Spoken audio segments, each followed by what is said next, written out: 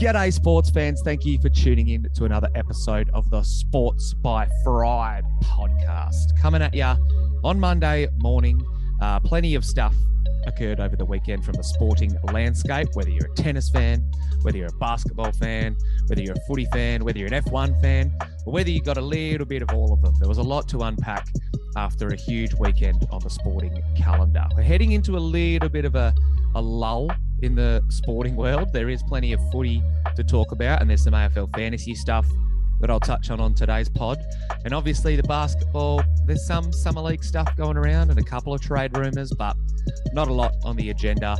And of course, there was a hot-headed Australian in action over at the All England Club that I want to touch on as well. So like I've alluded to, a lot of sports stuff going on, big episode in store. Let's get amongst it.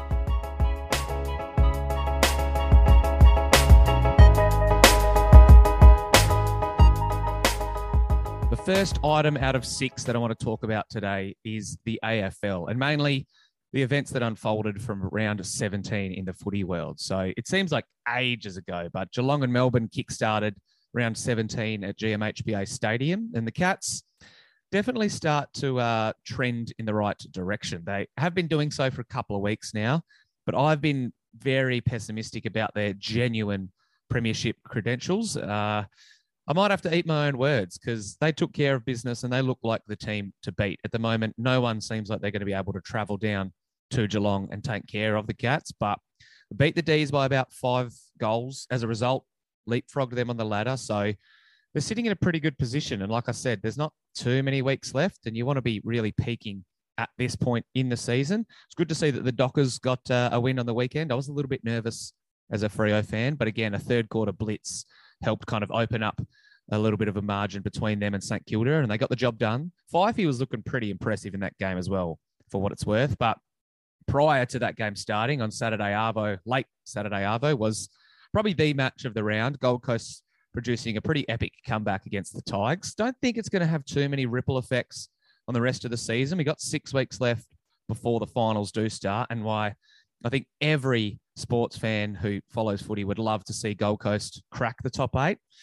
I think they might have left their run a bit late, but shout out to Nozzle Anderson for his snag after the siren, giving them a pretty epic win. We nearly saw North claim a much-needed victory as well, but they showed a bit of fight against Collingwood, which was promising. The Dogs did not show as much fight in round 17, and as a result, their 50-ish point loss to Sydney may have dramatic effects on the rest of their season. They've got a virtual elimination final this weekend when they take on St Kilda, and there's 9th versus 10th on the ladder. I don't think either of them can push up into the top 8, but if the Dogs lose, they're 4 points further behind the Saints. It'll pretty much be them done and dusted, which is a shame. I had money on the Dogs to win the flag at the start of this year. I thought they were going to go one better than last year. And Brisbane was another team who I was very bullish on. I put money on them to make the grand final, and they let another opportunity slip when they lost to Essendon at the Gabba, mind you, last week. So the Dons are also showing a bit of ticker. West Coast had some ticker and patches of their round 17 matchup, but that's a little bit of a lap around the association. And I think with 6 weeks to go, like I said on Wednesday's pod with JLo, I think the top 8 is virtually set. St Kilda may ruffle some feathers if they can beat the Dogs and then upset the likes of Sydney or Richmond or other teams at the bottom of the 8. But I think the top 8 as it stands right now will probably hold solid for the rest of the year. Second item is business. I want to talk about the Summer League. Now, on Wednesday, I just watched Chet Holmgren's first NBA Summer League game, and I think it's wise to remember we need to temper expectations in the Summer League. I was very quick to crown him as the next Dirk and was talking him up to JLo, and his response was purely, don't forget that it is Summer League. So some of the things I am going to say, take with a grain of salt, but I'm just glad that there's still basketball to watch, to be honest. I watched the Cavs and Nuggets this morning, and there were some very promising signs from Luke Travers. I thought that he drafted in the late 50s, one of the last 5 or 6 picks of the NBA draft. I thought that he may have a cup of coffee over in America and that'll be it. And he still might, but he's showing that he's kind of catching a lot of the Summer League players off guard with his sneaky athleticism. Hasn't really been attacking the paint or looking to score a shitload, but he's making some pretty solid plays on defense. He had 5 blocks and 3 steals in his first game. He's been setting the table all right with a couple of assists as well. So he may have a future in the league and play his way into being kind of like the quintessential Australian has, like Matty Dellavedova in years past. Just a high energy guy who makes smart decisions, plays really good fundamental defense. So keep an eye on Travers. I'll be interested to watch him over the next couple of years. I think Jaden Hardy out of Dallas, he's another bloke that I want to watch for the next couple of years as well. Slipped in the draft. A lot of people had him mocked in the first round, but Dallas might have got a serious steal here. Again, it is the Summer League, but the bloke looked really good in his first outing, scored 28 points from memory and did it in a variety of ways. Was catch and shoot threes, was attacking the rim, showed that he was able to create for others at times as well. But he could emerge now that they've lost Jalen Brunson as a, not necessarily a difference maker, but a bloke that plays a couple of games for Dallas. And in a few years, if he's still on his rookie contract, when Luka is prime in that MVP range, in that 26 to 30-year-old stratosphere, we might see that Jaden Hardy emerges as his running mate. Another running mate, speaking of Chet Holmgren, is Josh Giddey. He's put some pretty solid numbers up, had a triple-double in the Summer League earlier. So again, another Aussie doing the brand proud, but I think he still looks very raw as a playmaker. He showed some brilliant flashes and some high IQ plays in his rookie year with the Thunder. And regardless of what he and Chet and Jalen Williams achieve this year, I think things are looking up for the Thunder. There's definitely a bright future there, and they've got the right pieces now. Shai Gilgeous-Alexander is someone who maybe they've talked about trading in years past just to really continue bottoming out, but I think now they need to start aiming upwards. So I don't think I'll provide too many hot takes revolving around the Summer League. The winners at the Summer League this year actually get a championship ring, which is kind of funny, kind of pointless, but yeah, shout out to the Summer League of the NBA. Hopefully there's a couple more games in Las Vegas and a couple more prospects that I can talk about over the next week or so.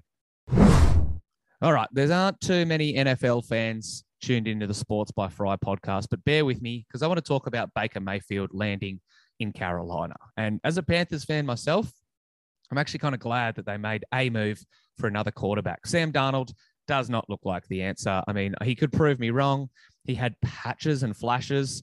He was at some point early last season one of the leading rushing touchdown scorers, but I don't think he is a guy that can be a QB1 on a playoff winning team. But we've seen Baker Mayfield do that with the Cleveland Browns. Again, his ceiling is probably capped, and there's a reason that they wanted to offload him ASAP. But I'm glad that Carolina rather, have at least some competition for that QB1 spot. Matt Corral, who they drafted as well this year, is another rookie who'll probably just sit back and watch those two duke it out. And then I wouldn't be surprised if next season the Panthers pick one of them to go with Corral and they let those two duke it out. But three somewhat competent quarterbacks means that hopefully Carolina can find someone who can ignite their offense. There hasn't really been a lot to cheer about for Panthers fans in recent years. And obviously Christian McCaffrey's health hasn't been great. Matt Rule might even be on the hot seat if they struggle this season, but they made some solid tweaks to their roster in the offseason. So hopefully, if they put the right bloke under center, we can see the Panthers surge up the standings. I don't know how I feel about this move from a Cleveland perspective. Obviously, the bridges has been burned between Baker and Cleveland. He did not want to go back there. They sacrificed a shitload in the form of draft capital and salary cap space to land Deshaun Watson, and we're still not sure if he's going to play the whole season. So I know that the Browns didn't really want to keep Baker, but it seems kind of dumb to just really offload him for a conditional fourth round pick at best. That's all they got for the bloke who they drafted number one back in 2018. 2018? Yeah, I'm pretty sure it was 2018. So Baker's got talent.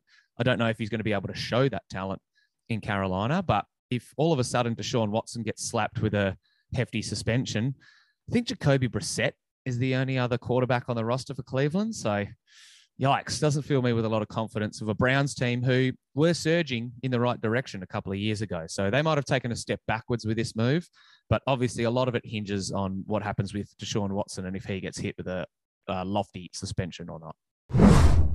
Item number 4 on the agenda, let's talk AFL fantasy. And I will get through my teams and a couple of moves at the back part of the pod, but let's talk about the new dual position players, because for the last time this year, we got the DPPs added, and there wasn't a shitload to get excited about. There's a lot of people who may have Rowan Marshall in one of their ruck spots for what it's worth, and he added forward status, which probably, looking at the list, is the most appealing move or the most appealing bloke to add a position.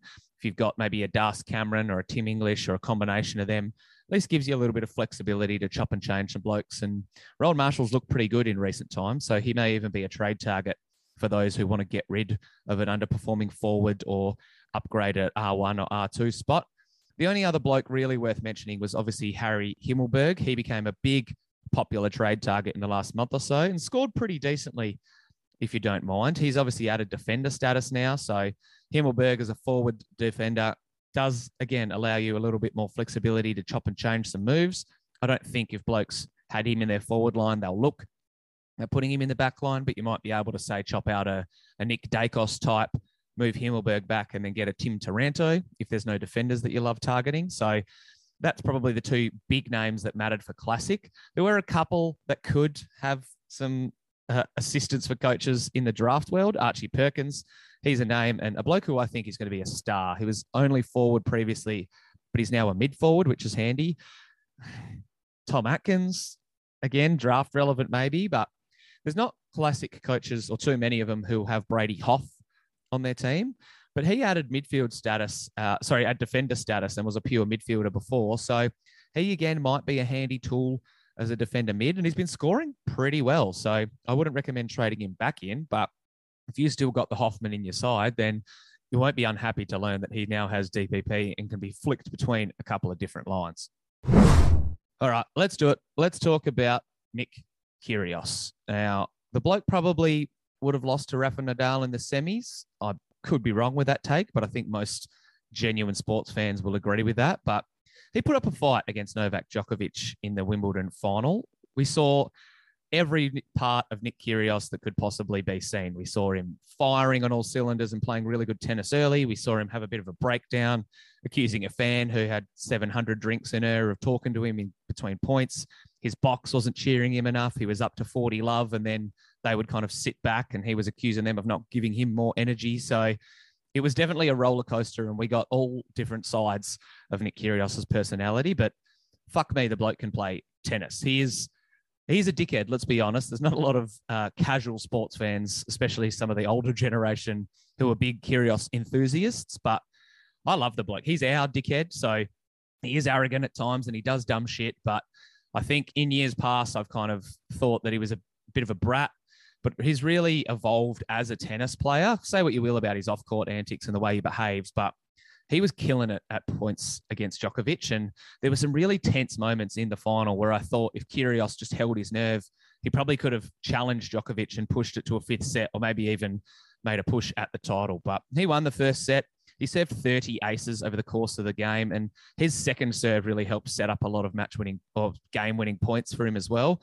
There were times, though, that I particularly remember in the third set where it was about 4 games all or 3 games all, and he just kind of broke down a bit, conceded a game to Love, and then Djokovic, who is now a 7-time Wimbledon champion and might be the GOAT. I know a couple of weeks ago I asked if Rafa's the GOAT, but fuck, I can't wait for Djokovic, Nadal, and Federer to retire and me to really get into the nuts and bolts of their careers and choose who is the best tennis player of all time from the male field. But Kyrgios has shown, regardless of what Djokovic achieves, that he is a challenger for future Grand Slams. It just really depends on if he can get his emotions in check and he can start to fire at the right times. Obviously, like I said, he doesn't lack talent, that's for sure. But if he can try and find a little bit of a safe place and really excel for longer periods of time. I think for the first set and a half, he barely said boo, and it showed. He looked like he had a steely resolve and he was pushing Djokovic. So he did us proud as Aussies. I'm not too disappointed that he did lose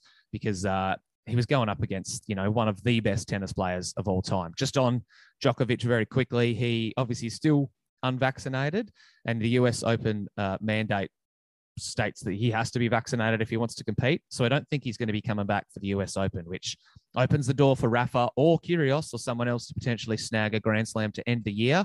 And those guys, Nadal, Federer, Djokovic, they don't have too long left in their tennis careers. So a Grand Slam win here or there is going to be very interesting when they're all said and done and you stack their resumes to get up against each other just to see how many total Grand Slams they do have to their name.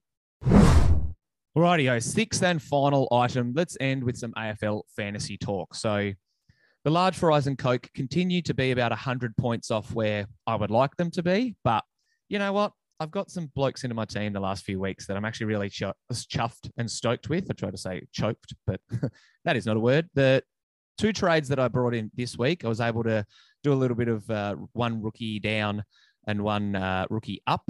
So I got my hands on Tim English, who I've wanted to have in my side for Yonks. I brought Jace Burgoyne in as my other defensive cover. And I wasn't too disappointed with Timmy English. He just fell short of 100. Tim Taranto was the other player who I was looking at, and I could have maybe saved myself 100 grand if I went down the Taranto route. But I'm glad I got Timmy English. He's now going to sit at R1, maybe R2 if I decide to make a move for Max Gawn or someone else. But I'm now eyeballing a potential final midfield upgrade, which is nice. I scored 21.77, which isn't too bad from a fantasy perspective, but that was really weighed down by the 2 rookies that I had on field. Jacob Ware, he only dropped 34 points, and I did contemplate playing Massimo D'Ambrosio instead. He only had a 50 odd, so that wouldn't have changed a shitload.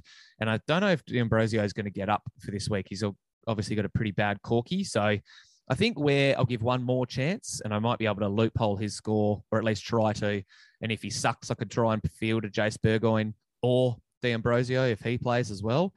And that allows me, if I do a move, let's say, I don't know, can downgrade Saligo, pull quite a bit of cash. I can get my other rookie off the field in the form of Nick Martin. So he only had 48. His break even is now in triple figures. Didn't lose a ton of money over the weekend, but his time has come, and I can pretty much get any midfielder I want. So whether I go down the route of Callum Mills, Jack Steele, I think from memory, they're almost exactly the same price. About 30 or 40 grand cheaper, I may even look at getting Zach Merritt, who's one of the form players at the comp at the moment. The other form players, you're looking at the likes of Clayton Oliver. He's got a busted thumb, so there's no guarantee he's going to play this week. So I'll probably avoid going down that route. And I do luckily have my hands already on Rory Laird, who's been my skipper for the last few weeks and is genuinely trying to single-handedly save my season. Andy Brayshaw deserves a mention as well for his 141? I think it was 144 from memory, but yeah, a couple of rookies, pesky rookies still sitting on my field. Outside of that, I actually really like the rest of my team makeup. There's no underperforming mids. I know that McRae and Sam Walsh haven't really been lighting the world on fire, but I'm probably not going to flick any of them out unless they get hurt. And in the forward line, you could say a similar thing about Josh Dunkley, but he's not going anywhere. And in the back line, I've got your usual suspects like Dawson, Doherty, Crisp, Hewitt, and Sicily. So again, those 5 aren't probably going to be traded out. So it might be a couple of rookie shuffles in the next few weeks to pull some cash together, and then maybe addressing the ruck situation, because I've still got Sean Darcy sitting there, who is destined to score high 80s to 90s. But like I said, Rowan Marshall's been in good form. Max Gawn didn't have a great one against Geelong, but I won't be shocked if he refines his mojo. So there's only 6 weeks left, so 12 total trades heading in to the end of the AFL fantasy season. Finals are only a couple of weeks away as well. I don't think I'm really in the running to compete for too much finals-wise, but I am still alive in the top 4 of 2 of my money leagues. So I'm not going to hold my breath and dream of a miracle, but stranger things have happened.